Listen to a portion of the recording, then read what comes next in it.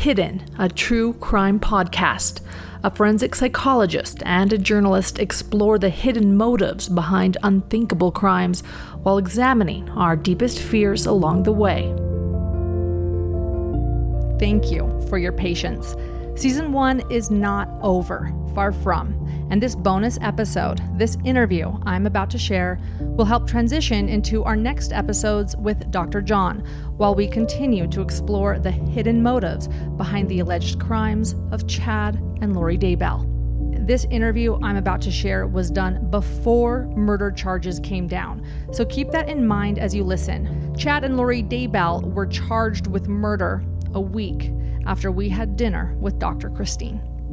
While we have some interviews on our YouTube channel, Hidden True Crime, this is the first interview we'll be sharing on our actual podcast.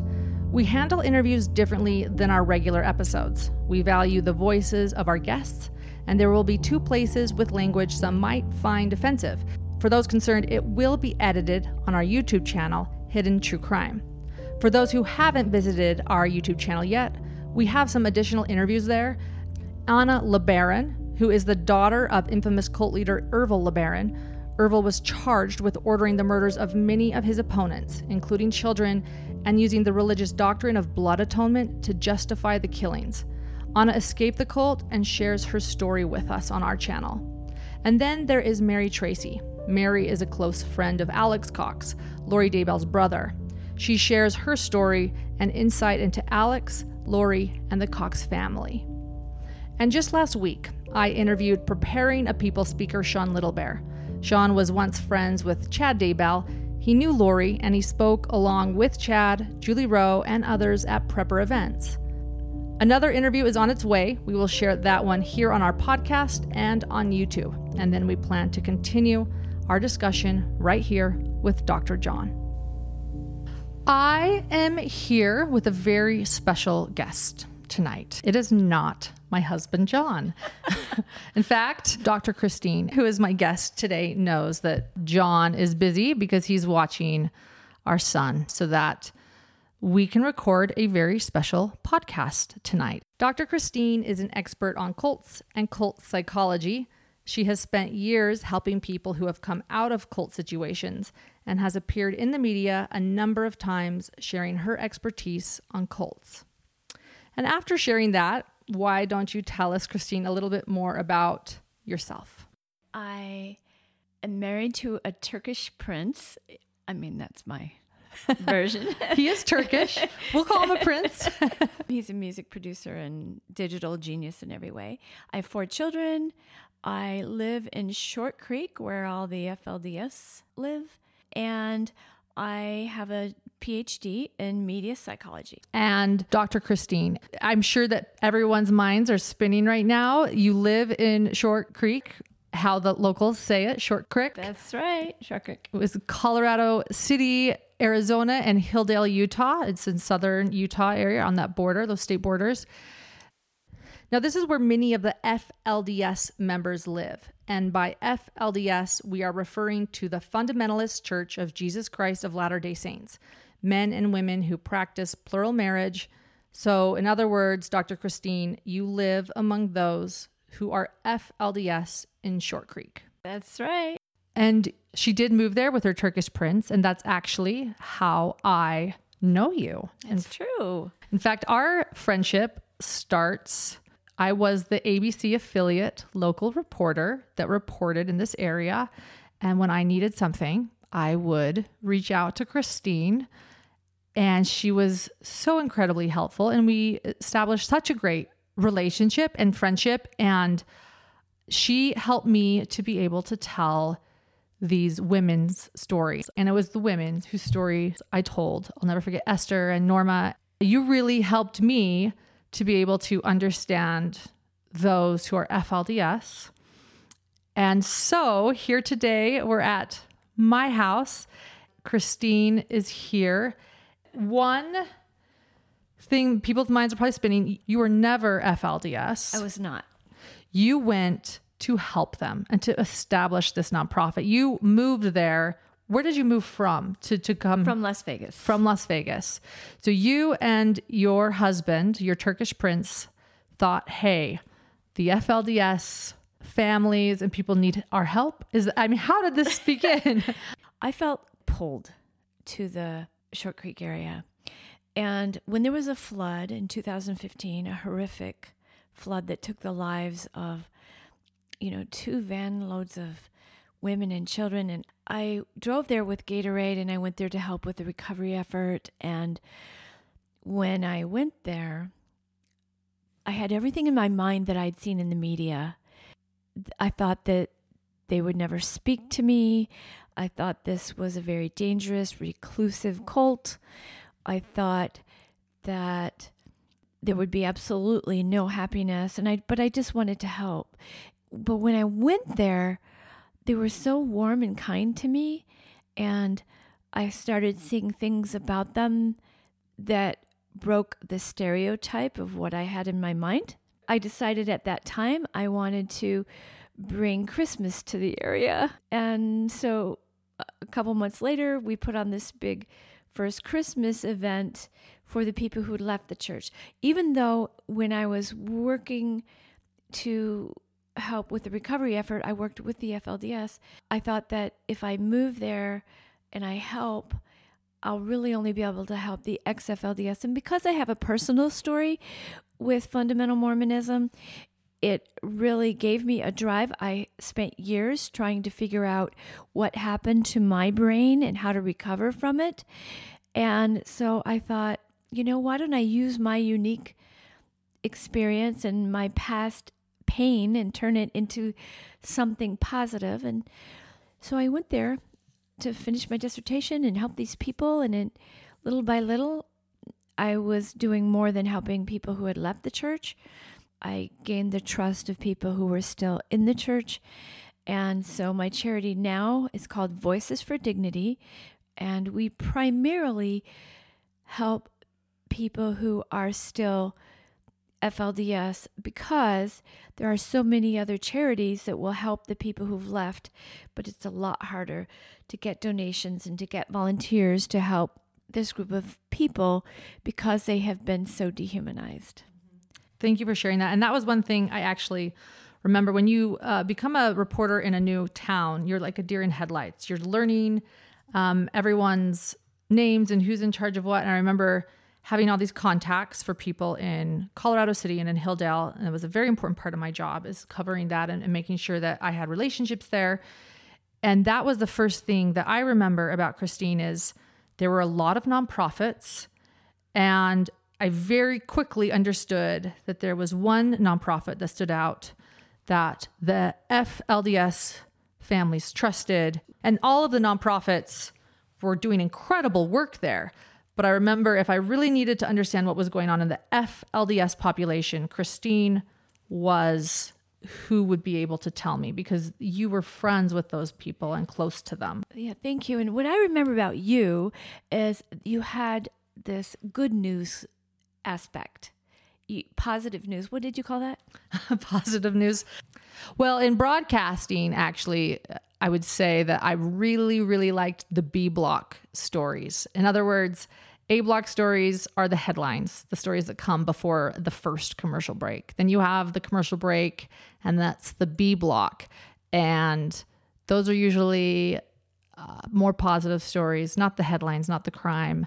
And there's a joke when you're in broadcasting, you really want to be in the A block because it means you're the headline. But I always liked the B blocks.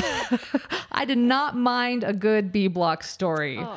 So that's a way to explain it is I would say, I am not afraid to admit as a reporter, I love the B block. I'm proud to be in the B block. It means I have the good news. Oh, you did. You reported on the FLDS in such a sensitive and humanizing way. And it was unusual because everybody wants to know how many wives you have, how many sister wives you have.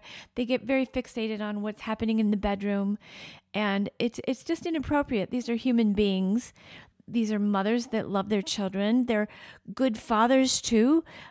It's shocking to me how many good FLDS men I know. And there's never been a single article describing any one of them. That is interesting. That is true. You're right. We hear of abuse. We hear about Warren Jeffs, who's in prison, and we form our opinions on him and what this sect means. In fact, really quickly, we have jumped ahead. Let's explain to our listeners what the FLDS are. And then I'll explain a little bit more about why this podcast is so important to the case of Lori and Chad Daybell. So the FLDS sect of Mormonism stands for the Fundamentalist Church of Jesus Christ of Latter-day Saints. And a lot of times I'll see questions like, oh, did Chad and Lori hang out with Warren Jeffs? Oh, did, Anna LeBaron, who I interviewed on YouTube, did she know Warren Jeffs and did she know Chad? And I explained it on a YouTube live that there are different offshoots of Mormonism, and FLDS is one of them. So I'll let you explain what they believe. The FLDS consider the mainstream Mormon church to be the offshoot. Right, exactly. Because they stuck with the original principles as taught by Joseph Smith, the founder of Mormonism. And two really important principles are plural marriage and living the law of consecration, which is like communal living. So they do those things. Now, polygamy. Yes. When you say plural marriage, polygamy. Right. Polygamy to them is sort of a distasteful word. They don't use it. They say plural marriage, but that's polygamy to us. For those that are attempting to make sense of the different offshoots, the FLDS population through the stereotypical prairie dresses and those hairstyles. So just to give people a visual, this is that offshoot that we're talking about. But I do like what Christine said. They consider the LDS church, the mainstream LDS church, is the offshoot. So right, because the mainstream church gave up polygamy to become a state, So the FLDS say, oh, so you can change the doctrines of God just to become a state? I don't think that's how it works. So the FLDS are very, they stick to the original teachings a lot more. So they live primarily in southern Utah. In the 1920s and early 30s, they started moving to this area called Short Creek on the border of Utah and Arizona. And then they were raided multiple times. I think it was a 1938 raid, a 1944 raid, wow, a 1953 raid. In 1953, every adult involved in a plural marriage, man and woman, was arrested, and they bussed the women and children to Phoenix, and the goal was to adopt out the children. And the press on this made the members of the public sympathetic towards the polygamists. Like, just let them live their own lives. Why are you taking away their children? And after 2 years, the mothers were reunited with their children and with their families. And that was quite a monumental moment in history, not just for the FLDS, but even for the other, groups, polygamous groups. They remember that because in Mormonism, there's this persecution history. Very much so. Being driven out of Nauvoo. Governor Boggs, the Illinois governor, wanted Mormons out of his state. Joseph Smith was killed by a mob. There's a lot of early persecution. Governor Boggs, he issued the extermination order that Mormons could be killed on sight, and so on. When the Mormons were driven out of Nauvoo, Illinois, and they were heading out to Utah. Utah wasn't even a part of the United States. They thought they were leaving the United States where they could live polygamy in peace because that's what God wanted. But the tradition has continued that the people of God will be persecuted and the prophets will be falsely imprisoned and so on. And I suspect that some of that is in the mind of Lori Vallow Daybell. Do you think? Yes, absolutely. Because he's following in the template of the leader and founder of the mainstream Mormon church, Joseph Smith. The main or largest body of Mormonism is called the Church of Jesus Christ of Latter-day Saints, and that's what they want to be called. When I use the word Mormonism, I'm talking about the movement, which consists of FLDS, which consists of Chad and Lori Daybell, which consists of the Community of Christ, once the reorganized Church of Jesus Christ of Latter-day Saints. So they all have a different name. So when I use Mormonism, please know I'm not trying to be derogatory. I do know the different names of the churches. I'm talking about all of them as a movement. So Mormonism itself and the history of Mormonism started with Joseph Smith. Joseph Smith is sort of where Mormonism agrees, would you say? Right. And there are so many offshoots. I mean, there's the AUB, the Apostolic United Brethren, there's the TLC group, and they're all different. I want everyone to know at home too, listening to this, we have listeners from all over the world and they think, oh, do you all intermingle together? They really don't. They don't go to church together. They often are not in the same communities. Correct. They often have a community where most of them are gathered, and those are in different places. And, they have their different codes for living too. Like, I was mainstream LDS. I converted when I was 18. And when I was mainstream Mormon, I wouldn't drink coffee. I wouldn't have caffeine. I would not buy anything on Sunday. I didn't want to work on Sunday. So I was shocked. I mean, I quit being mainstream LDS, like 15 years ago or something, when I immersed myself in this FLDS community that they drink coffee, they drink wine. I mean, alcohol is not a sin. So don't underestimate the prairie dresses. Oh, yeah. And it was funny. I mean, but the rules are different. Yes, because Joseph Smith, the early Mormon pioneers were sent off with coffee in their hand carts. Really? I didn't even know that. Each family was given a certain allotted amount of coffee. So what you're seeing is they're really sticking to this history that they know from Joseph Smith, which takes me back to one place where most Mormonism all agrees is Joseph Smith. And then what happened is Joseph Smith, along with his brother Hiram Smith, were killed by a mob in Carthage jail. And they really didn't know who was supposed to lead after that. And for the largest body of Mormonism, the Church of Jesus Christ of Latter-day Saints, that person, the next prophet, was Brigham Young. And Brigham Young led the saints and the Mormon pioneers to the Salt Lake Valley. So in Mormon history, after Joseph Smith is killed, there's this moment of confusion. Who is supposed to lead? And I think that's an important part of Mormonism, because if there's ever a question, for example, the LDS Church saying we're no longer going to practice polygamy, while those who are FLDS saying, well, we want to continue that. That's part of our history. That's an important belief, plural marriage. They can go back to this point in history of Mormonism where Joseph Smith was killed.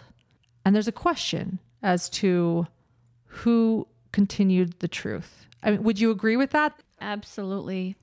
And I guess I want to ask you, Christine, it seems there are quite a few offshoots in Mormonism.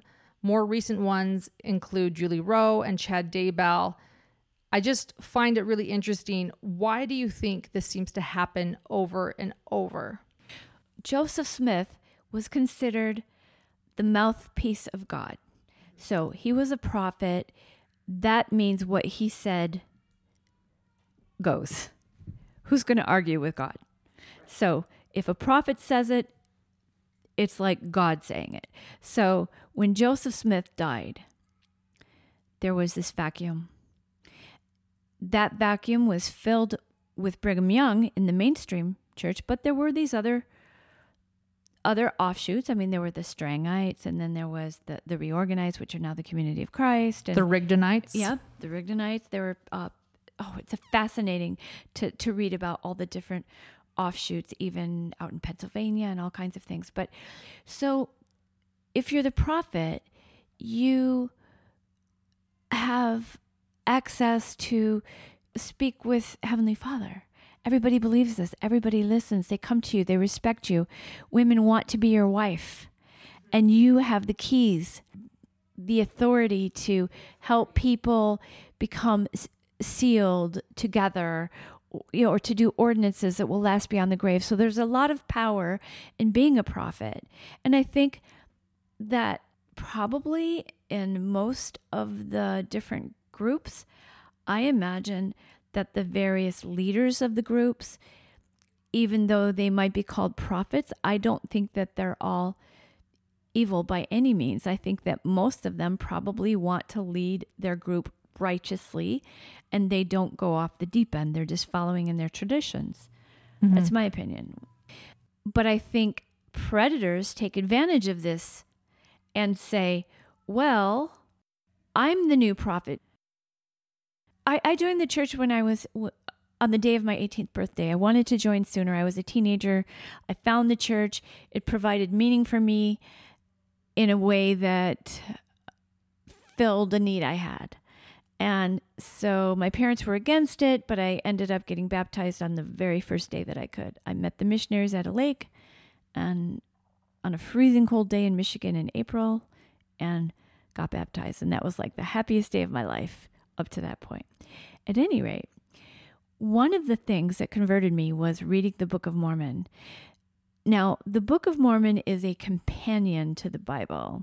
So the Bible was the history of the prophets in the old world, like around Jerusalem and so on, where the Book of Mormon was the history of the prophets and even a visit from Jesus Christ after his resurrection in the Americas. Yes, it was 600 BC to 420 AD. When I read the Book of Mormon, I came to believe it was true. And I went on a mission too. Did I tell you? Yes, you did tell me you served a mission. We're both returned missionaries. Yes. That's like being a nun for a year and a half. There's a bond too. That you're like, oh, you served a mission too. Where did you go? Yeah. Right. So, but I love the Book of Mormon. I read it 32 times. I studied every angle of it. I even wrote a book about it. It was for children, though. It was called Turn Your Little Ones into Book of Mormon Whiz Kids. Oh, it was for mothers. Sweet. Anyway, Joseph Smith found these metal plates that were inscriptions. Reformed Egyptian. So he found these golden plates in Hildale. An angel Moroni led him to them. This is Mormonism's origin story that I'm sharing. That Joseph Smith, after meeting God the Father and Jesus Christ, was led by the angel Moroni, an ancient prophet who is now an angel, to Hildale in upstate New York, where the golden plates had been buried for thousands of years. So, since Joseph Smith was granted the power to translate these ancient scriptures by the gift and power of God, that made him the prophet. Okay. Now, supposedly, there were more plates that were not allowed to be translated, and that was called the sealed portion of the Book of Mormon. The sealed portion of the Book of Mormon is LDS doctrine. It's well known that there is a sealed portion that is yet to be translated, and so that's an important. Do you want to tell that now, or do you want to wait with that? Put a pin in that, or should we? Yeah, put a pin in that. Put a pin in that. That sealed portion is important. We'll come back to that. If you have somebody that says he's translating ancient scripture, then you think, oh, Joseph Smith, he's the new Joseph Smith. At least that's what happened to me.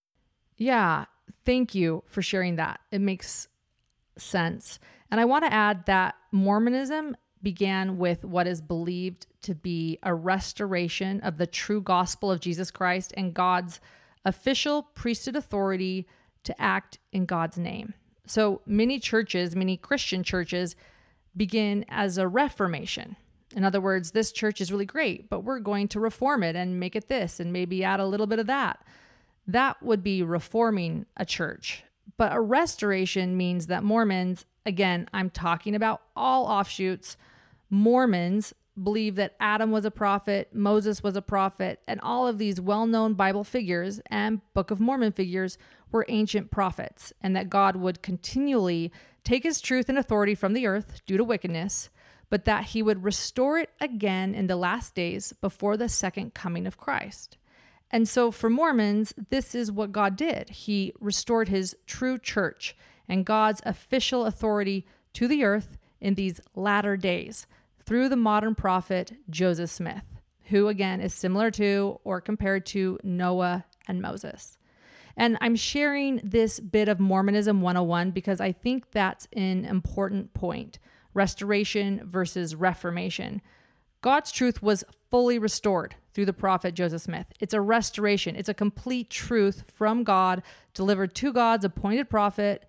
And I think that's what puts Mormon offshoots maybe in a different category than other Christian offshoots that might just be merely reformations and varied adaptions.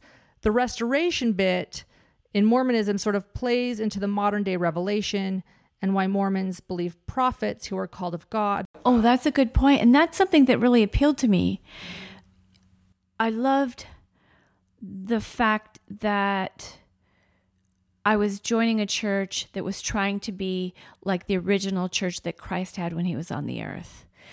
I loved the principle that babies don't need to be baptized, they're pure, that you have to be a certain age and give consent to be baptized. I hated the thought of, a little baby going to hell who couldn't even sin. And I also love the doctrine of the pre-existence, that we lived before we came here in a spiritual form, and that, there was this plan of salvation, so this earth life was a test.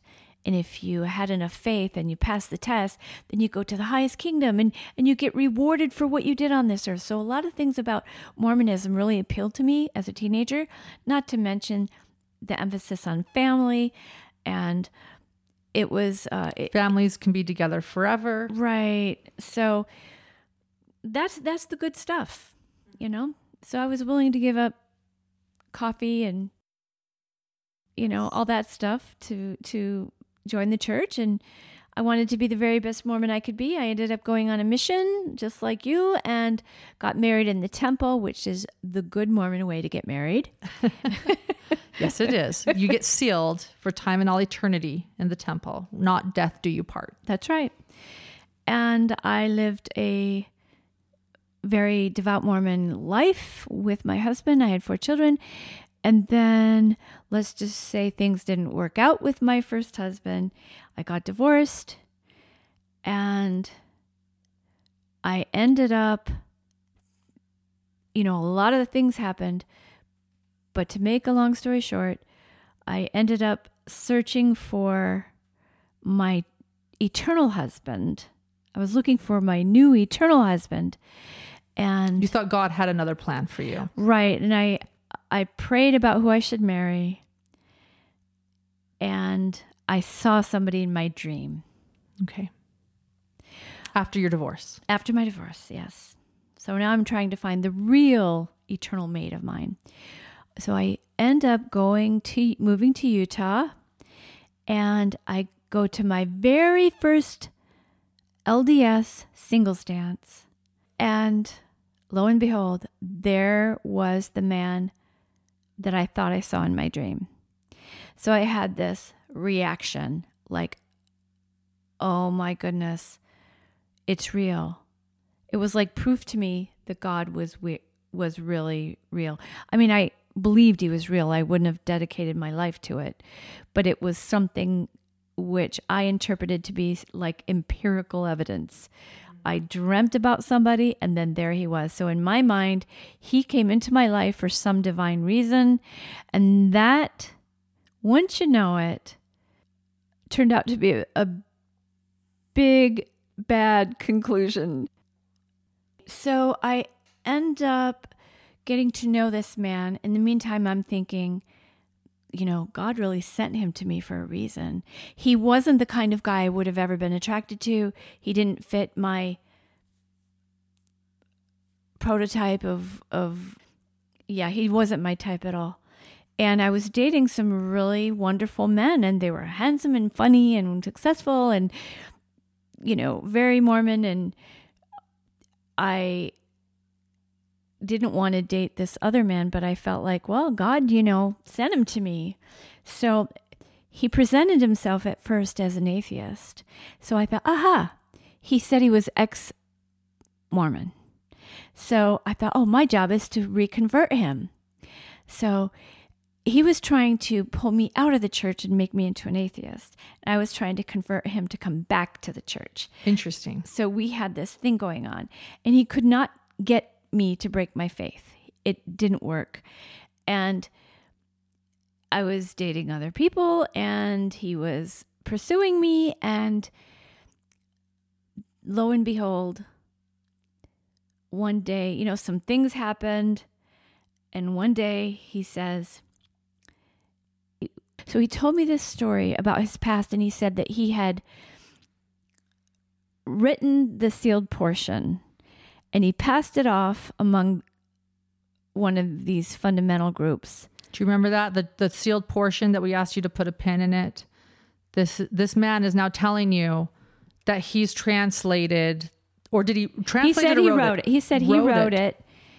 And does he mean translate it? Or did he? No. He told me that he forged it. He wrote it. Oh, he forged it. Okay. He wrote it, and that they believed it. And this is one of the things he was using to try to break my faith. He was like, they were so easy to deceive. And if I could write this and they would believe that it was true, then the Book of Mormon is a crock of shit. And so, but that didn't have any impact on breaking my faith. And so at one point he says, I have something to tell you. I lied when I said I wrote the sealed portion of the Book of Mormon. I actually translated it from the gold plates. Oh, wow. And he said, I had to tell you that because I was testing your faith. And you're the only woman that I've ever tried to pull out of the church where I didn't succeed. So you have passed the test. And I was like, wow. Okay, let me see it. Let me read it. So he sends me by email the first 8 chapters of the sealed portion of the Book of Mormon. And when I read it, it felt very much like the original Book of Mormon. And the original Book of Mormon is something you have written a book about, that you've read 32 times, that you love. Right. And I joined the church believing the Book of Mormon was true. That was weird. It's weird. You believe in that an angel came, gave these golden plates to this child, and then he translates ancient Egyptian and so on, Reformed Egyptian by the gift and power of God, and now you have this Book of Mormon and the angel disappears and you can't really prove that the angel came, but you have to take all these leaps of faith to believe in the Book of Mormon. And I did. And I loved the Book of Mormon, and it brought me a lot of happiness. So now I meet this man who looked like somebody in my dream and tells me he translated the sealed portion of the Book of Mormon. Same thing I read in some of the Chad Daybell stories. Yes. His 7 missions. In Chad Daybell's 7 missions, he mentions to Lori in an email that they will translate ancient scripture, which people have suspected, including me, to be the sealed portion of the Book of Mormon. Because in my case, that made this man, who I will call Adam, that's not his real name, but so Adam then was the new Joseph Smith. So I thought he was a prophet of God, that he was the mouthpiece of God, and whatever he said goes. And what he wanted was for me to be his wife. And, he's a prophet. He has the keys, the sealing power, and God wouldn't have sent me that dream for no reason. And so he takes me as his wife through his own little explanation. But before he did, I looked at him and said, promise me you're not deceiving me just so you can sleep with me. Wow. I'll never forget Melanie Gibbs saying in her interview with Nate Eaton that Lori said to her, well, if Chad's the devil, he sure is a good one. Like there was this moment to me, that tells me there was a moment of questioning, sort of like you wondering if he's deceiving you. But before we keep going, I've got to go back to the moment he said, I translated the sealed portion, you read it, and you felt it was real. What were your feelings inside? Thank you for asking me that. it was exciting. What he told me to do was read the sealed portion. Again, at that point, it was only 8 chapters. He has since completed it, and it's like really long, but I only had the first 8 chapters. So he told me to read the sealed portion and then read the first 4 Gospels in the New Testament, Matthew, Mark, Luke, and John, and then go back to the sealed portion and go back to the New Testament, So I was intermingling all the good feelings that I had about the Bible and the New Testament and the words of Christ, and mingling it right in with the sealed portion. And my brain merged the two, and I thought about the joy that I had after I took the leap of faith and became mainstream LDS by believing in the Book of Mormon. And I got my witness that he had indeed translated the sealed portion of the Book of Mormon. So in other words, your conversion to the mainstream LDS Mormon church allowed you to do the same thing here. It allowed you to use the same faith and receive the same witness to believe that this man was also telling you the truth. Right. And he supplied evidence as well. He had other people who had testimonies of him. He told me that the church actually was overseeing what he was doing. The fact that he provided these written documents was like proof as well. And then he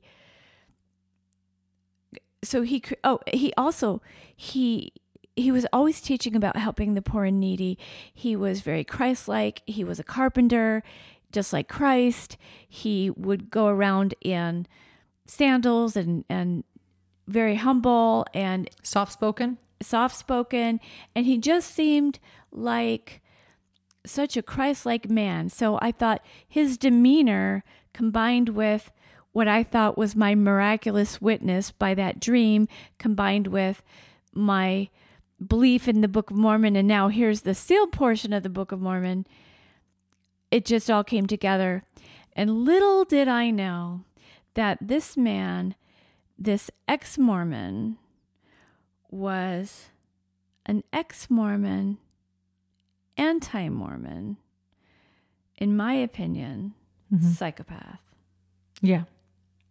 I've learned about him, and yeah, I think he's likely a psychopath. I mean, knowing what I know and reading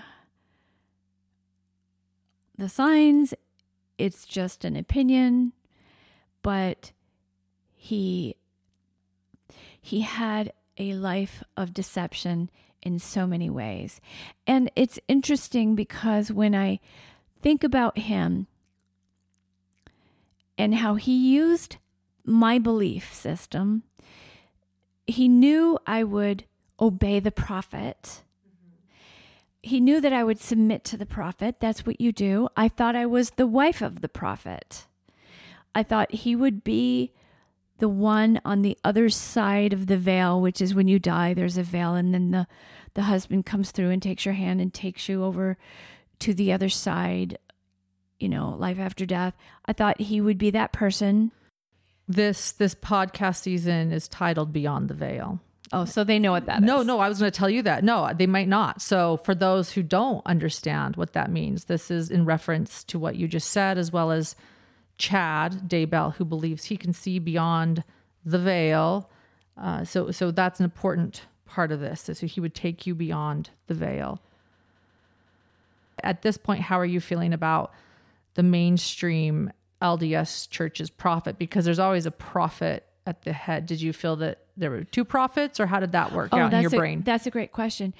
In LDS tradition, there's one prophet on the earth at a time. So there's only one mouthpiece for God. Right. However, in the Book of Mormon, there's a story about Samuel the Lamanite. Okay. And there was a prophet in the Americas in, when was it, 380 or whatever. And Samuel came from a different place, from outside the mainstream church, and preached to the mainstream church. So my prophet, who I've pseudonymed Adam, was like Samuel in the Book of Mormon. So he was from outside the mainstream church, and his job was to bring the mainstream church back into righteousness. So I still believed in the mainstream church, and I thought that what I was doing was for the mainstream church. And when I say what I was doing, by this point, my prophet was putting me through tests. He said that since I was the prophet's wife, I would need to be tested. And when he says you're the prophet's wife, did you two get legally wed, or what does he mean by you being the wife? No. He said that we were married in the way that Malachi married Anna, which was just, in biblical terms, to know her.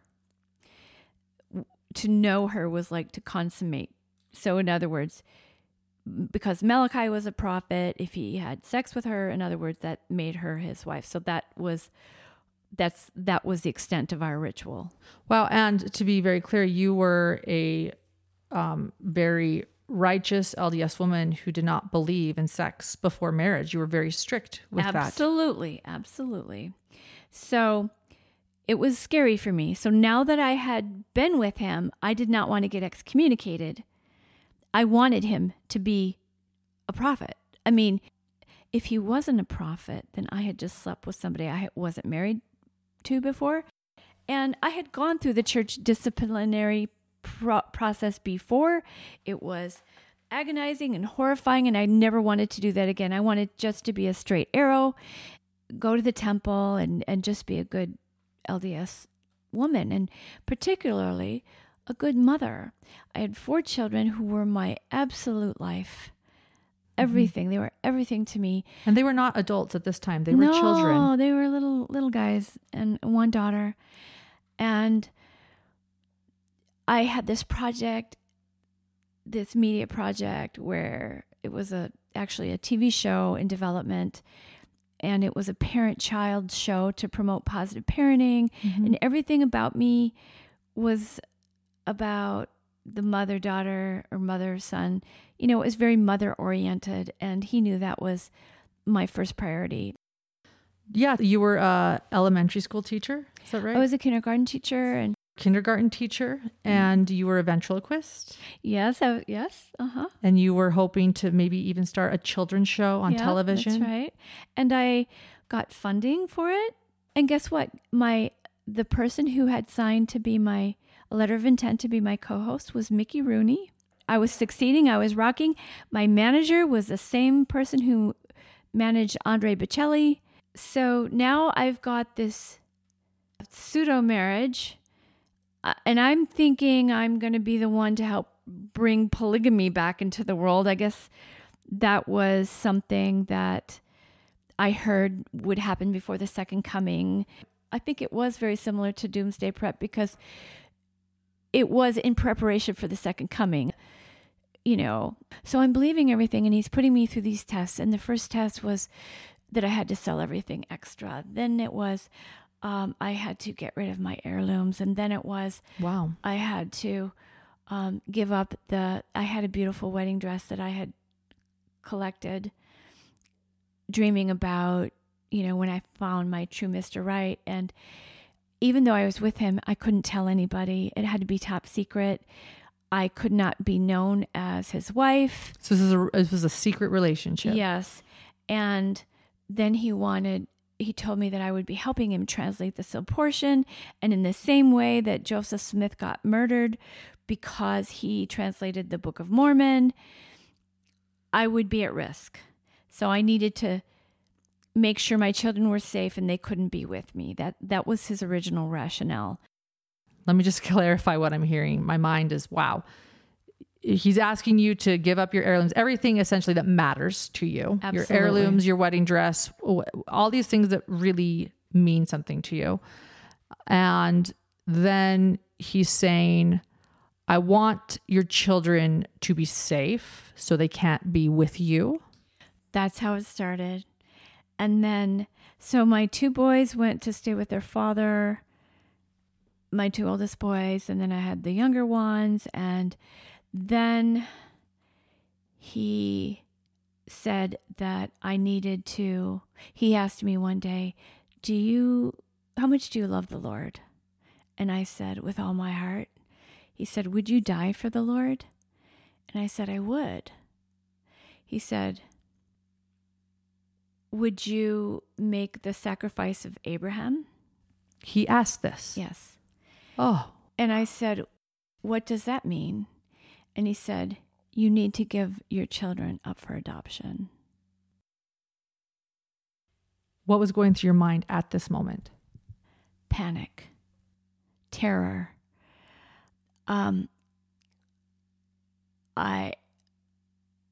I couldn't believe what I was hearing.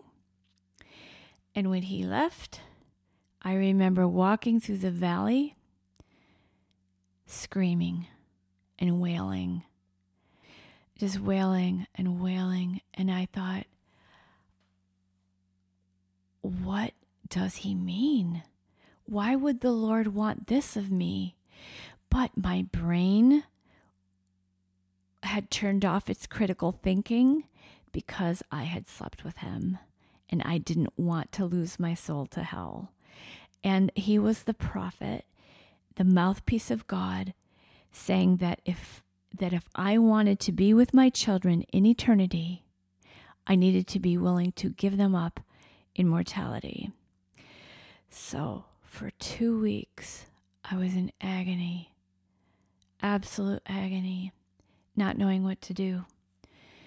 And then my brain thought of a solution. I was stuck between a rock and a hard place. If he's really a prophet, he's the mouthpiece of God. He can determine whether I'm going to be with my children in eternity or not.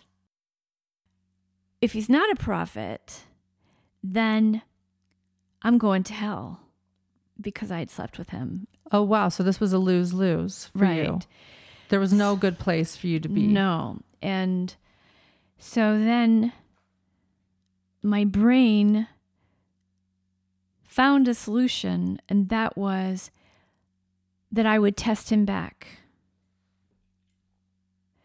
And that if he was really a prophet, he would know that I did not obey that.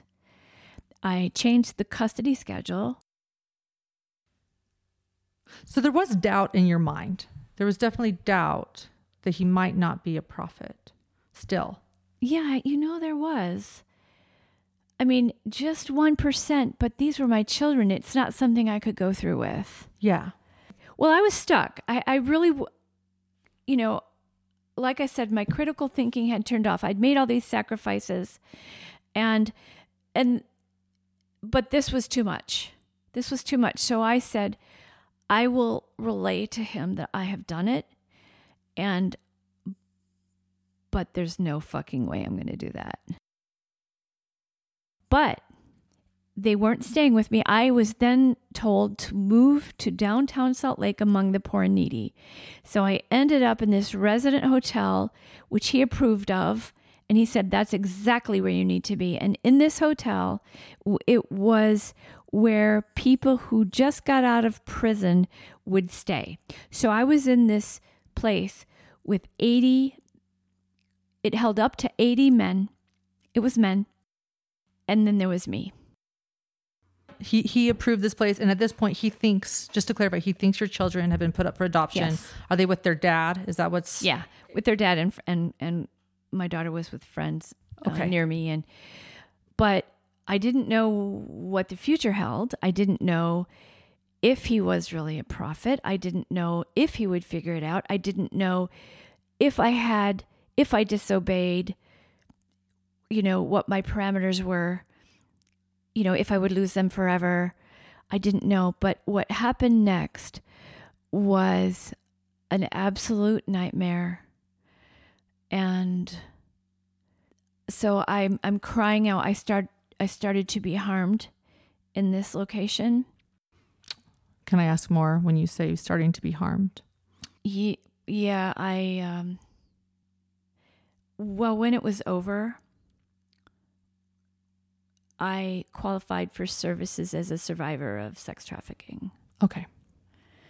All right. And he knew all this. He was behind all this. And I'm crying out. I'm suicidal. I've been beaten. I've been assaulted. I've had to receive medical attention. And I'm not with my children. And this beautiful project that I had going was now gone. The Mickey Rooney Project. Yes, because I was in a state of absolute severe trauma. I didn't know who I was. I didn't understand what was happening. And he was still sending revelations. By this time, he's in jail. And I thought he was falsely imprisoned just the way Joseph Smith was. And he was, sending men from his cell that got out before him over to exploit me. Whoa, wait, so what was he imprisoned for exactly? Violating a protective order against an ex-polygamous wife. So he's still getting revelations in jail, and it almost ups his prophet status. This is just like Joseph Smith. Oh, absolutely. And it's probably why Chad being in prison isn't a problem for Lori, nor even her being in prison. It actually gives you street cred, so to speak. This is the way it goes. It strengthens their testimony that they must be prophet and prophetess if they're being persecuted. The righteous must suffer. That's what my prophet was telling me. The righteous must suffer, and that me as his wife, I had to suffer in such an intense way that it would be like descending below all things, and so I felt I was being psychologically tortured and physically harmed. So he was sending his cellmates or people that got out of prison to come to you and exploit you. Right. That happened. And then I was crying out. He had a revelation that he was to be married legally now, but it was to a different woman. It was to a woman who was over the funds. There were the money from me went. He took your money, all of your money. Yeah. So the money from me went to this supposed fund to help the poor and needy, and I put in money that I had. I sold things, all that kind of thing. And so this woman was handling these funds to help the poor and needy.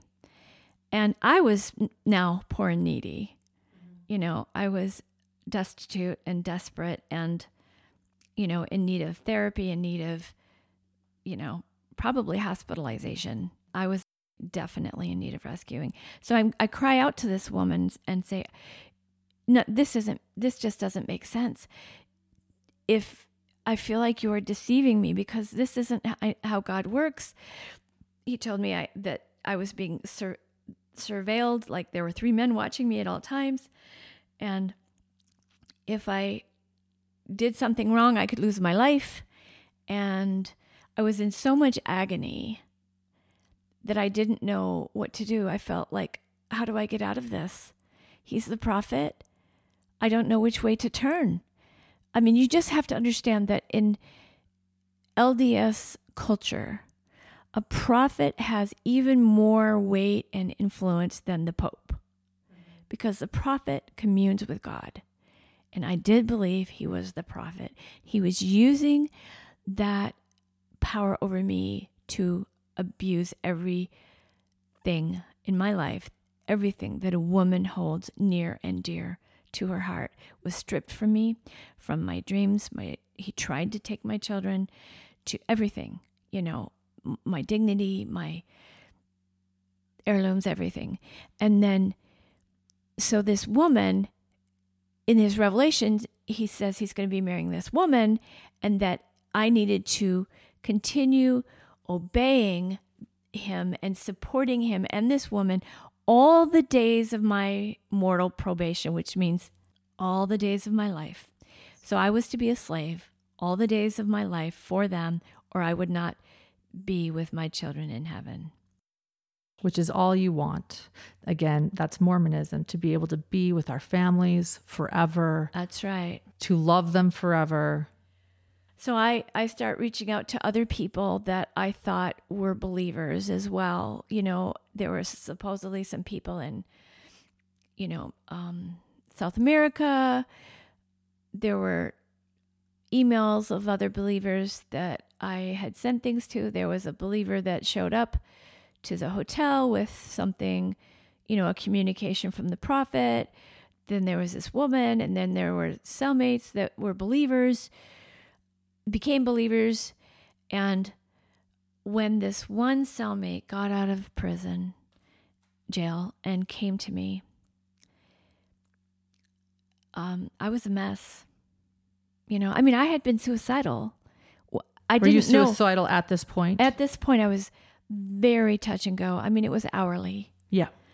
And I remember walking through the bad part of Salt Lake City, just wishing somebody would murder me, because I didn't want to commit suicide, because I thought that was against God. And I thought, somebody just take me, somebody just kill me.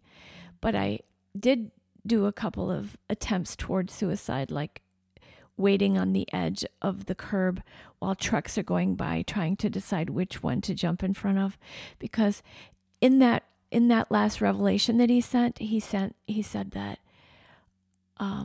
he made it clear I was nothing, I was nothing but a slave. And in other things he sent, that all my sacrifices were in vain because I was not happy. Whoa. So because you weren't happy, so you were supposed to be being abused and psychologically tortured with a smile on your face. That's right. So it was as cruel as you could be. So I reach out to this woman. I tell her my life is hanging by a thread. Please let me know if you're deceiving me. And she writes me back and says, neither Adam nor I would ever deceive you, not for money, not for entertainment, or not for any other reason. I'm so humbled that I have been called to be his wife. I don't know how I can even do this. I just hope that I can. Okay, so here I am on the edge of life, and I'm crying to another woman, thinking she will step in. Right, and that she'll say, no, don't worry, you're okay. You don't have to listen to him. Right. She doesn't say, no, she says, no, we would never deceive you. But when this cellmate gets out of jail, comes to me, he starts crying. And his name was Jeff. I'll say his name because he was a hero. His name was Jeff Richens. And he went and got that woman, brought her back to see what had become of my life. And they came clean, and they said, he's a fraud. And this was his cellmate in prison who posed as a believer. This is his fiance who posed as a believer. Here I thought I was his wife, but the whole time he had an actual fiance, which was this woman. And together they kind of, I think, brought out the worst in each other. And I was just a human experiment. And what they told me is that they were all atheists. None of them were believers. That the prophet said I needed it. I needed this experience to teach me a lesson, because I would not break my faith. He could not break my faith, so I needed it. And he told them that if they told me, that I would die. So when I learned this, I remember being on my knees, falling to my knees and like rocking back and forth, just rocking and crying and wailing. And were they there at this point? Or yeah. And I remember just wailing because, they believed I had given my children up for adoption. She believed it, and she didn't even step in. Wow. And so I just had a breakdown, and then, that she knew the whole time. But she thought you had given them up. Right. And yet wouldn't tell you the truth. Yeah. She was willing to let you lose your children to play her little game. And she knew I was I sent, an email. I've been raped and beaten and robbed. And if this is not true, please, I'm suicidal. Please tell me. And nothing. Oh no, it's all true. But with Jeff Richins, she came and told you the truth finally. He made her. It took hours to drag her there. And they came clean. They said none of the people were who they said they were. So my entire world is crashing down like buildings coming down from the sky. Like I did not know how the world worked. I didn't know if prayer was real. Mm-hmm. I didn't know if there was a God. I didn't know if the utility man was really the utility man. I didn't trust anybody. I didn't trust anything. All I knew is that I was in trauma. I needed help. I had nothing left. I had been a successful person on the verge of really making a difference in the world for children. And it was gone. And I was homeless. And I wanted to just go back and have a nice life with my children again. And all of my dreams, everything was gone. I had physical trauma.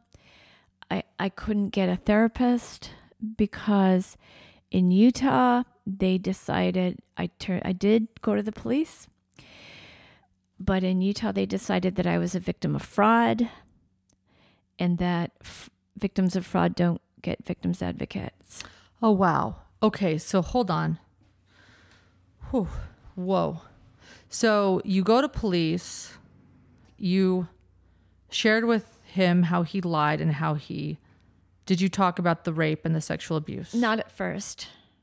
I'd come out of purity culture with Mormonism.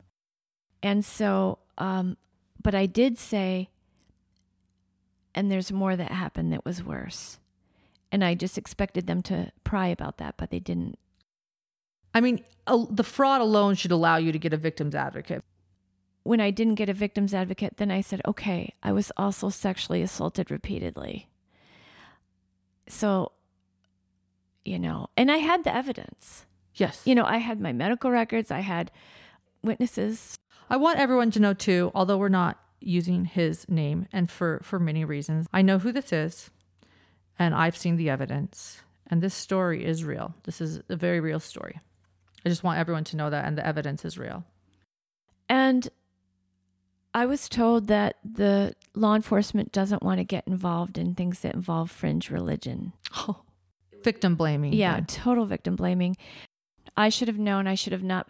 And they said, how could you believe that somebody translated the sealed portion of the Book of Mormon?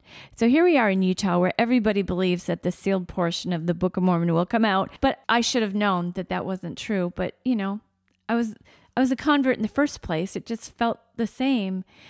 And, because of those coincidences like that dream, which, by the way, later I learned that this man had gone to the same educational program that I had gone to during the exact same months. And so he was there. It was the Defense Language Institute in Monterey, California, in the Russian program. I was in that. And he was too, at the same time. So my brain just picked his face. Wouldn't you know it, I would have the perfect storm coincidence that my dream would pick the face of the man that's this ex-Mormon, anti-Mormon psychopath kind of guy.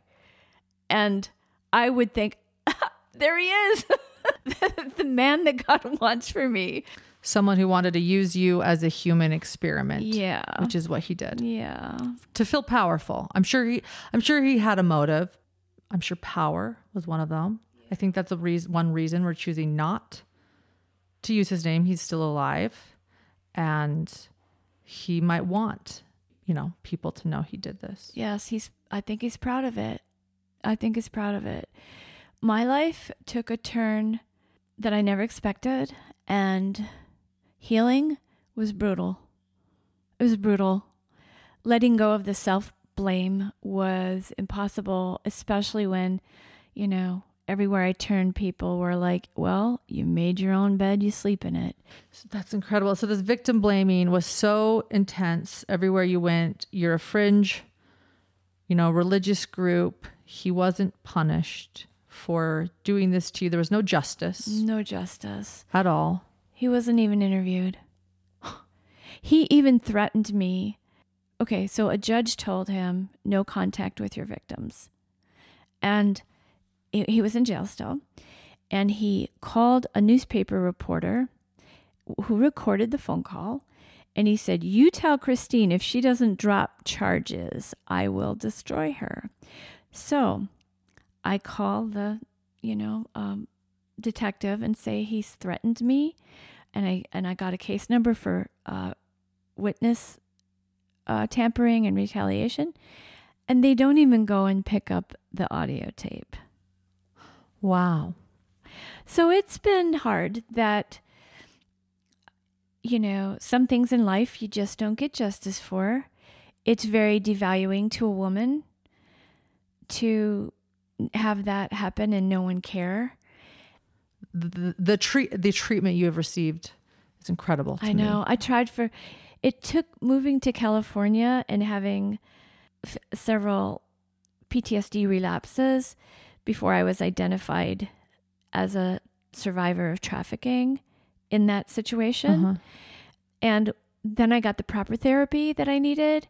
And then I understood. And then I could finally let go of the self-blame, because in my situation, there was force, fraud, and coercion. That is not consent.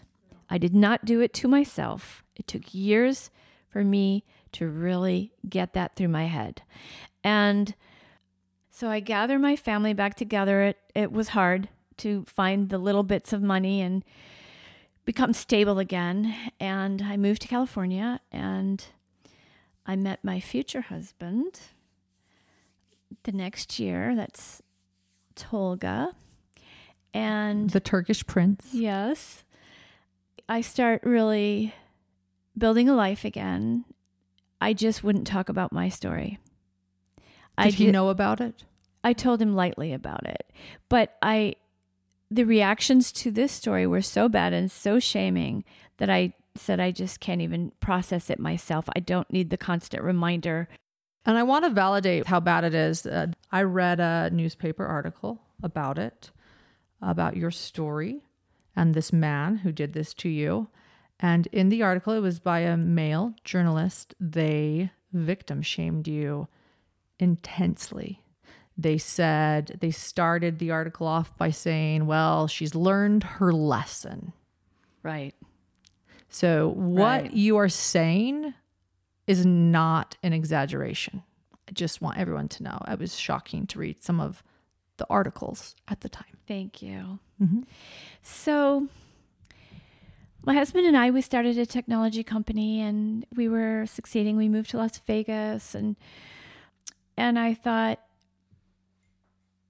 I started helping people who came out of polygamous situations, because I had thought that fiance of his was my sister wife. I mean, even though I got demoted from first wife to slave wife, I still thought she was to be my sister wife. So I thought I was in this polygamous situation, or, I mean, as soon as he got out of prison, I thought we would all be like this family thing. So I became very anti-polygamy, because I saw the coercion and how people can use their power, their religious power over you. And you're really a goner if you believe in the wrong person and you believe in that person fervently. And I actually feel sorry for the woman that he did marry, which was this fiance. He stayed married to her just until the statute of limitations expired. She moved on.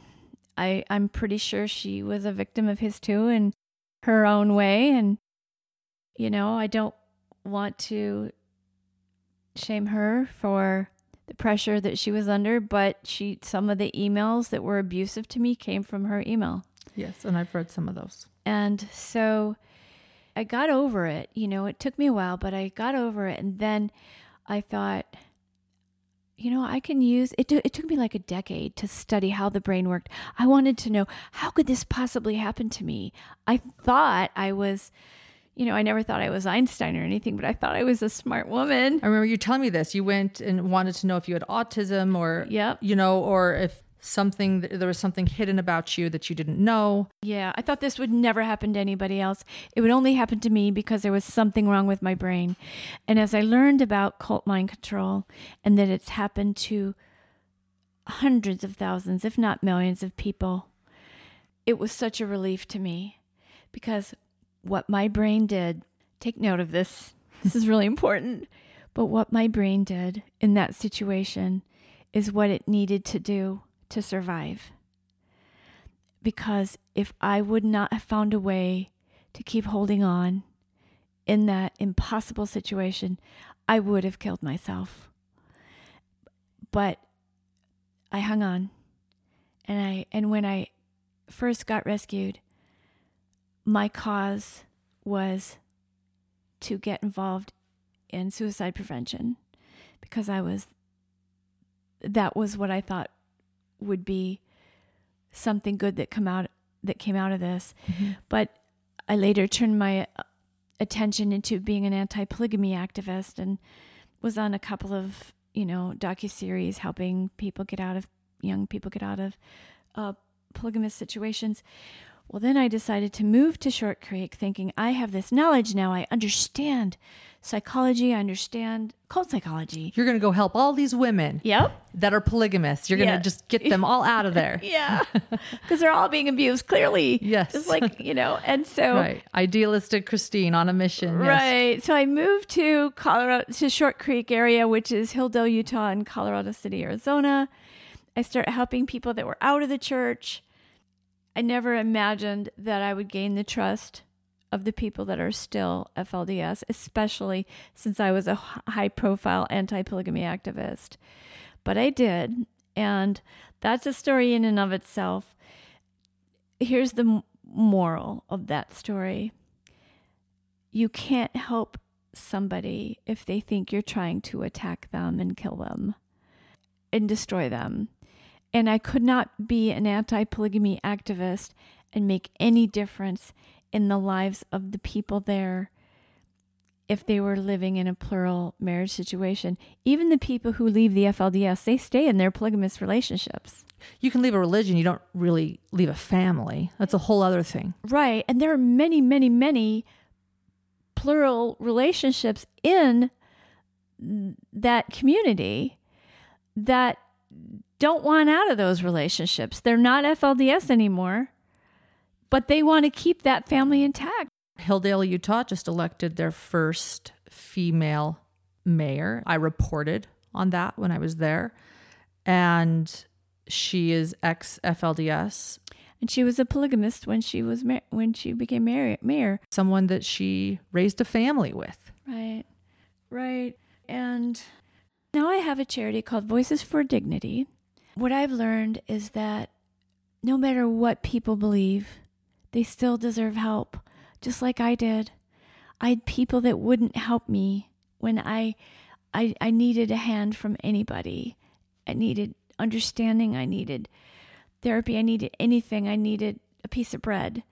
And for people to withhold that, even the mainstream LDS church, I went to them because I thought that they had been overseeing this and just didn't know how bad it got. I thought I took one for the team, and the church wasn't there for me. They said that they were not allowed to help someone like me. In what sense? What's the word that they use in the Temple Recommend interviews? I had affiliated with fringe religion. Wait, what was that? You had affiliated with people against the church or right. That you were following someone besides the prophet. Right. So that was considered, that made me an apostate. So they're only seeing this too.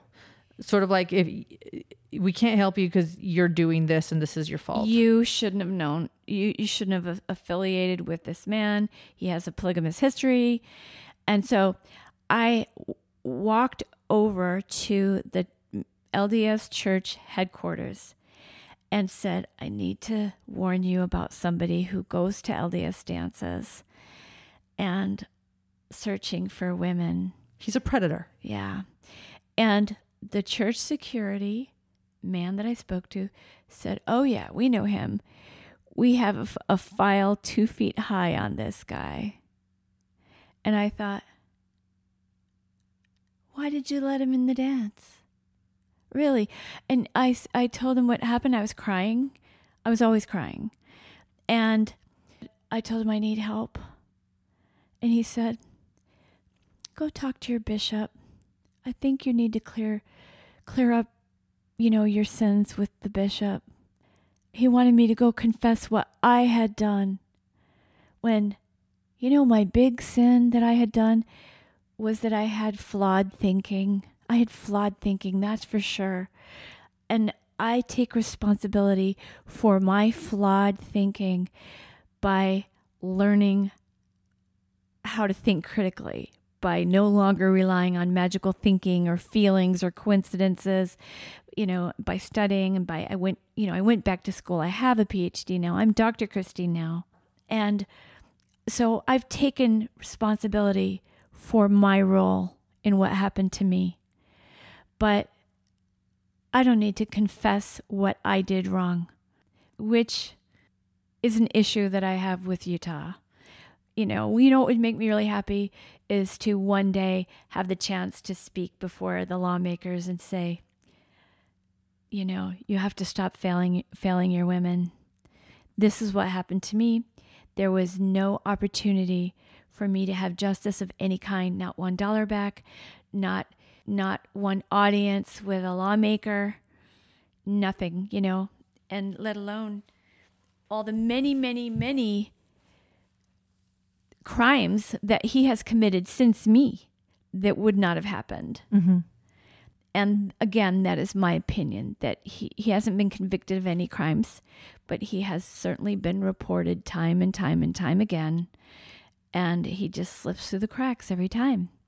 So when the Lori Vallow and Chad Daybell story came out, people contacted me because when they saw Chad, they thought of my prophet.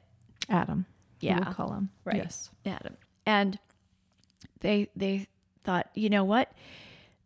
They did the same thing that I did, which was make the assumption that Adam is the ringleader mm-hmm. and that he's manipulating her. Mm-hmm. Because that's what happened to me. Yeah. But I don't know. I do see a lot of similarities. There's the sealed portion, or the translating ancient scriptures, making yourself into a prophet. There's the gathering. That's what I was supposed to be helping with as well.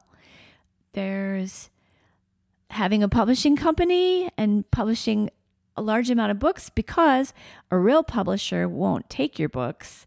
So you need that ego stroke of having your own publishing company. Yeah. Sounds familiar. And I want to say for people to understand too that there were the 7 missions, again, that Chad wrote to Lori in an email, and many of those missions are also what we're talking about, the translating of the scriptures. And then this Reddit email that we have brought up before, this infamous Reddit email that was written by someone, it was either Melanie Gibb or law enforcement, take your pick in my opinion, but it said that Chad and Lori got sealed in the temple, or a pretend sealing, while their spouses were still alive. And as Anna LeBaron pointed out on our live interview on YouTube, and you're friends with Anna, Anna. I love Anna. Yeah, you love Anna. She quickly said, there's polygamy involved here too. Yep. That's polygamy. That's what you were going through. So what I went through was pseudo polygamy because I believed it was, or in that template, but it turned out everything I believed was false. But I will say that he did not accomplish his goal of annihilating my belief in a higher power. It failed. Beautiful. Yeah. He failed. And now, but I want to say something. I went through a lot of trauma, and there's something called post-traumatic stress disorder, which of course I had. But there's also something called post-traumatic growth. And that is when you become stronger and better than you would have if that wouldn't have happened to you. It's not just learning from it. It's where you actually, you go through the refiner's fire and you find a whole new purpose. And that has been my joy. Now I look back on it all and I'm happy for every part of it.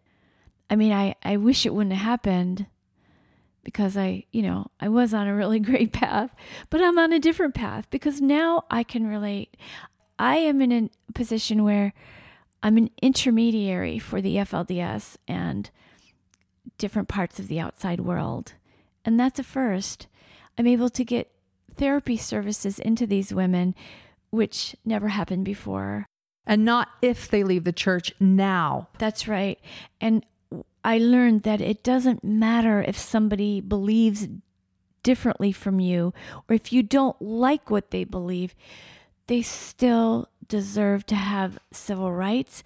They still deserve humanitarian support. And we should not use a person's religion as a filter to determine whether or not we should be kind to them. I believe that if we can be kind to people who are different from us, we can change the world. That's probably the biggest lesson that I learned. Instead of blaming everybody for the harm that came to them or for the terrible things that you think they believe, why not reach out with unconditional love and see if you can make a difference? You're not going to change anybody's mind by attacking them. You don't change minds through attacks and through facts. You change minds through caring and emotion and helping people learn to think for themselves. Another way to say that is you thought you were going to Short Creek to hold up giant signs to all these women and say, look, you're being deceived. Come with me, let's go. And when you got there, you realized that's an attack to them. Exactly. That's an attack. Exactly. I'm never going to be able to help these wonderful women and these wonderful families, these wonderful children, if I'm trying to take them away from something that they love dear. That's right. And you can't force people to change their beliefs anyway. And I want to tell you, I do love these people. They're nothing like they're portrayed in the media.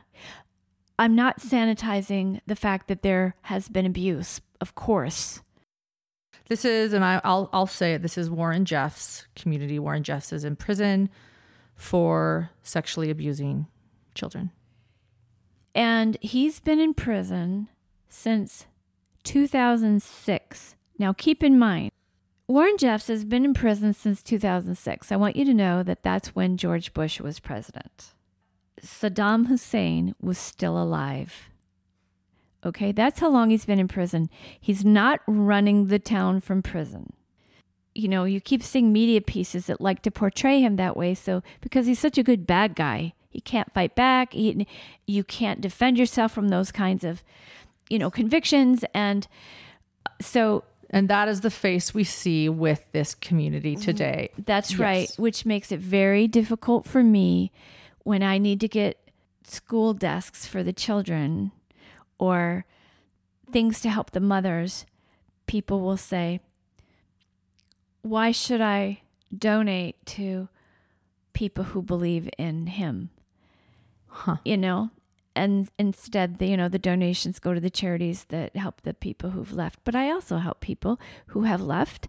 And we also help people if they choose to leave. You help humans. Right. It's not an if. There's no if with what you do. Right. I just figure we all need to stop judging and start helping. And how can somebody gain trust in the outside world if every message that they get is that you're despised in the outside world? Their children deserve as much help as the rest of the children in the world. They've been through a lot. And guess what? I get to accomplish my mission of trying to help children. You were a victim who never got justice because you were part of a fringe religious group. And so I see you now heading to go live in a place many people would not have chosen to go live, to be that victim's advocate to people in a fringe religious group. The victim's advocate you never got. Oh, thank you. Thank you. In fact, when we met, I think it was over the story. We had 4 FLDS women get certified as sexual assault victims advocates. That was a story.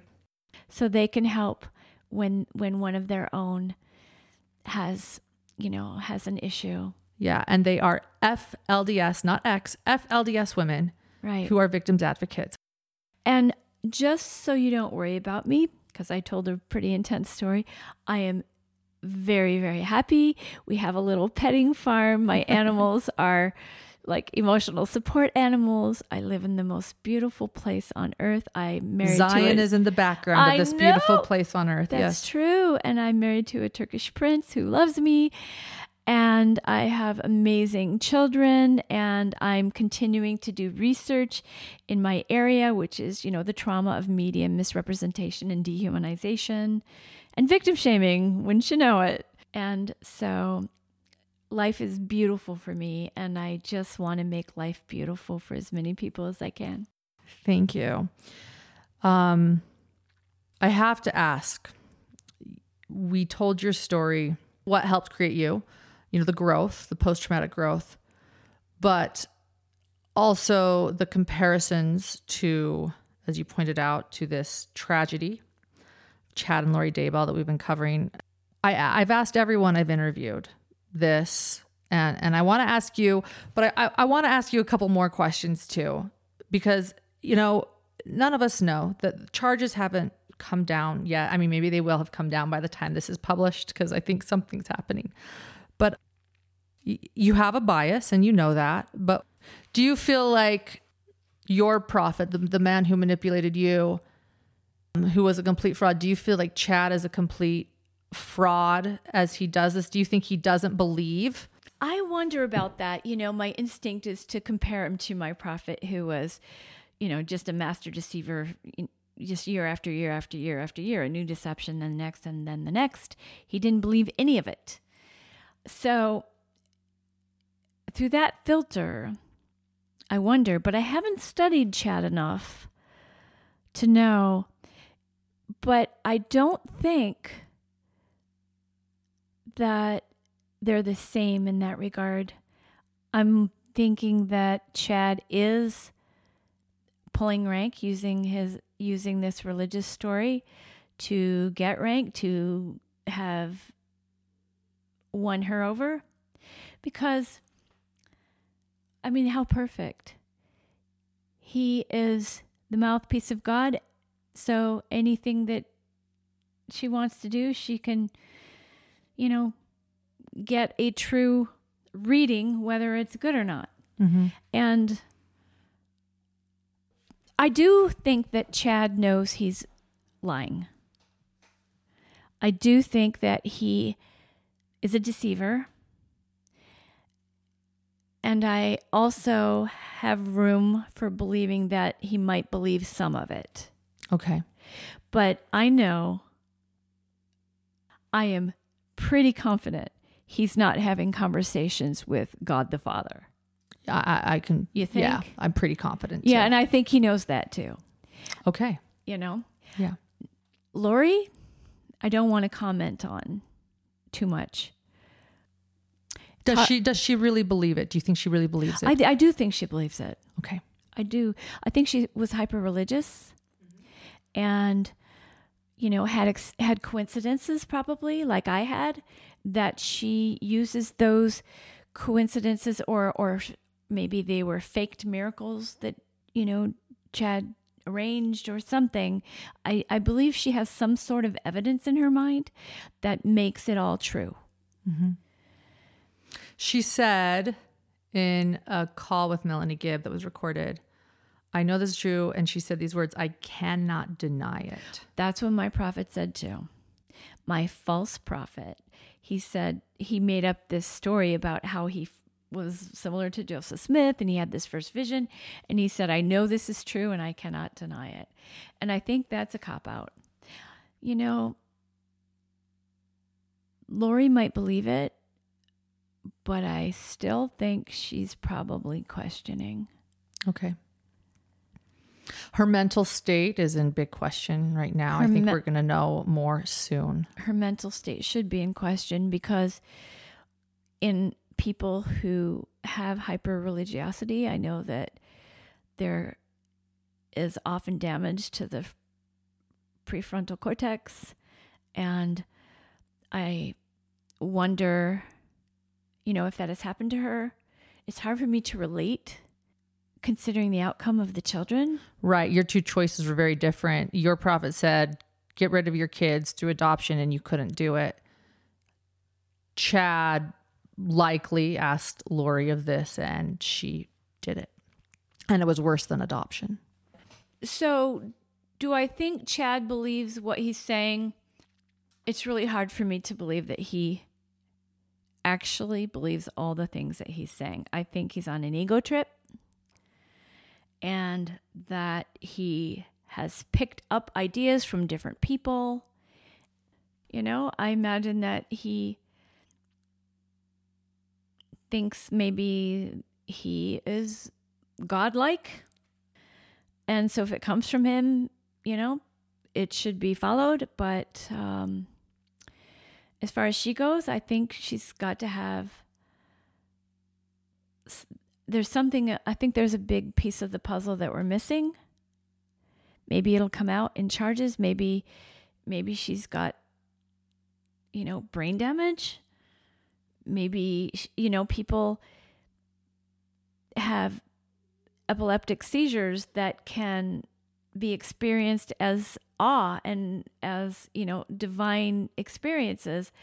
I don't know, but she's definitely not using her critical thinking. And she's definitely a believer, in your opinion. Definitely believing all of this. I do believe she believes it. I speculate that she probably believes her children are in heaven and that whatever happened to them was a good thing. And I just can't imagine her world when she becomes aware that all of this was a hoax. He knows he's not speaking to God and he's not a prophet. He knows he's not speaking to God. I don't know if he believes any of it. I mean, I have to compare him to my con man, sociopath, psychopath person. I mean, it just seems to me like he was riffing and making things up as he went along and got attention for it and expanded on it and wrote fiction about it, changed the story, said it's real. And it just sounds so much like, Adam. 1 minute he's saying he wrote the sealed portion himself. The next minute he translated it by the gift and power of God, just like Joseph Smith. The next minute he says, oh, he lied about that. He really did write it. And the next minute he says, there is no premortal life or there's no reincarnation. And then, 5 years later, he's teaching reincarnation and he's just a shapeshifter. And he would learn and read other people's works and kind of amalgamate them and bring out a new iteration of it all. And I suspect that Chad probably has done something similar. Mm-hmm. Yeah. Has he? Some of his concepts seems like he's pulled from this person or that person. Everywhere. Everywhere from offshoot Mormon obscure groups, Julie Rowe, to Twilight, to Star Trek, to Hollywood films. I mean, there's to Joseph Smith, to the Book of Mormon. One thing I feel pretty confident about is that he has no original ideas that I've seen. Right. So I wonder if this is all just a big Dungeons and Dragons game to him. Just living out a fiction like he writes, and he's lost touch with reality. In my doctoral program, one of the things that I learned about is priming in the brain, and how when you prime the brain is more likely to see something that isn't there or see something in a certain way. For example, there was a study done where people had to put money in a box. It was called the honesty box at work for a carton of milk.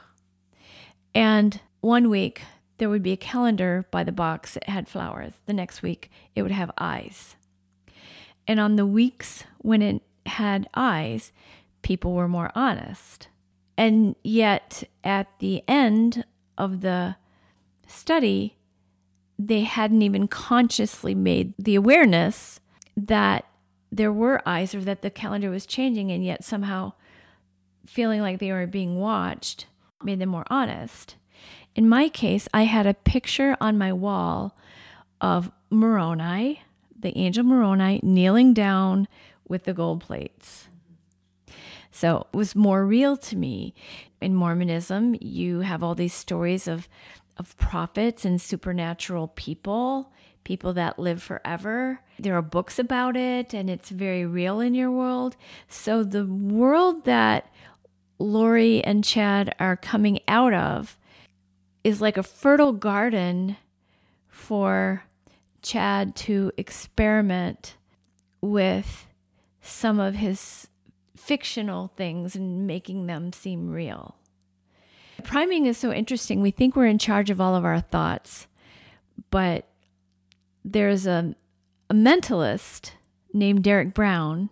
He did a study or an experiment with 2 marketers, and his goal was to prime them from the time they got off the train to the time they got to the office, to prime them with messages they were not consciously aware of, so that when they came into his office and he asked them, "Can you make up a slogan for my taxidermy business?" that they would make up a slogan similar to what he had intentionally primed them with. And the results were stunning, and you can see this on YouTube. And it was something like "all good dogs go to heaven" or something like that. He had written the slogan and the picture that he wanted in advance and placed it on the table under something. And so when they came up with theirs, it was so similar to the one that was already on their table. And they were like, "How did this happen?" And that's an example of priming, because our brain will not even realize that we're grabbing onto things and they're influencing our decisions. And that's what happened to me too. Going to church every Sunday and believing in Joseph Smith and singing "We Thank Thee, O God, for a Prophet," and studying everything I could about the Book of Mormon, and things that are not logical became like realistic to me when they were illogical. And I don't know how much of that contributed to the thought process or the irrationality of what happened and the tragedy in Lori's life. But I just think that in order to understand her, we have to understand that our brains play tricks on us, and nobody is immune. Yeah, nobody. No one. And thank you for sharing that important lesson that no one is immune. Tell us a little bit about Voices for Dignity. Thank you. Voices for Dignity is a 501c3 based in Utah, and we help people who have been dehumanized or misrepresented in the media or exploited, oppressed, that kind of thing. We do a lot right now to help empower FLDS women and children, assist with housing stability and food stability, education, and different, fun activities and so on, therapy. But we also help people who have been misrepresented and exploited and dehumanized in the media that are not related to the FLDS. So it's another cause. And right now, with so much cyber mobbing and online rage and media exploitation, I do a lot of, individual fielding of phone calls and people who are really suffering because of that. The media misrepresentation has really harmed an entire community in Short Creek. But on an individual basis, it's like everybody is at risk right now of doing something wrong and then having their entire life devastated because of a mistake. Yes, I feel that. Right. The thing is, it's public shaming and public humiliation, people are getting involved and doing this to others. And, the reason they do it is because maybe they're projecting their own rage, their own harm. Maybe they're attributing finding somebody to get even with because they didn't get justice, or maybe there's something called third-party punishment, which happens in every culture, where even if you don't know somebody, you want to get involved in punishing them because it tells the world that you're one of the good ones. So we do this to people, and we publicly humiliate and shame them. It happened to me, in the various media pieces, except for you. Thank you. You were so kind and sensitive, and it was you're really special and ethical in how you do your media. I was really honored when you did let me and allow me to interview incredible women that were FLDS. So thank you. They are wonderful. And one of the many morals of the story here, I developed a tender heart for people who've been just publicly shamed for obvious reasons. And I just hope that, we can all work together to be more sensitive and stop hating people that are different. Just see people for the human beings they are, because we're all flawed.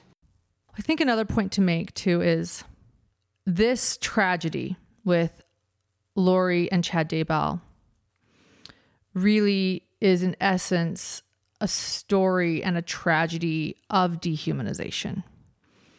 John and I have talked a lot about that in past episodes, and we plan to bring it up soon again in our next episodes, that what Chad did and what Lori did was dehumanize people. We called them zombies. They put them in a place where they didn't matter as much as the other people. There were the gatherers, and there was dark and there was light. Chad's entire system is one of dehumanizing. And I think that in our own lives, and what you've learned through your studies and through being Dr. Christine and your life experiences, is that we can all dehumanize if we're not careful. We can all say, oh, that FLDS group that's led by Warren Jeffs in prison, or, oh, those prairie dresses, or, oh, they don't deserve my money, or any other group that we might marginalize without even realizing it. Maybe the political party that we don't agree with, and those politicians in that party. Maybe someone whose views we dislike so much, we dehumanize that person that those views are coming from.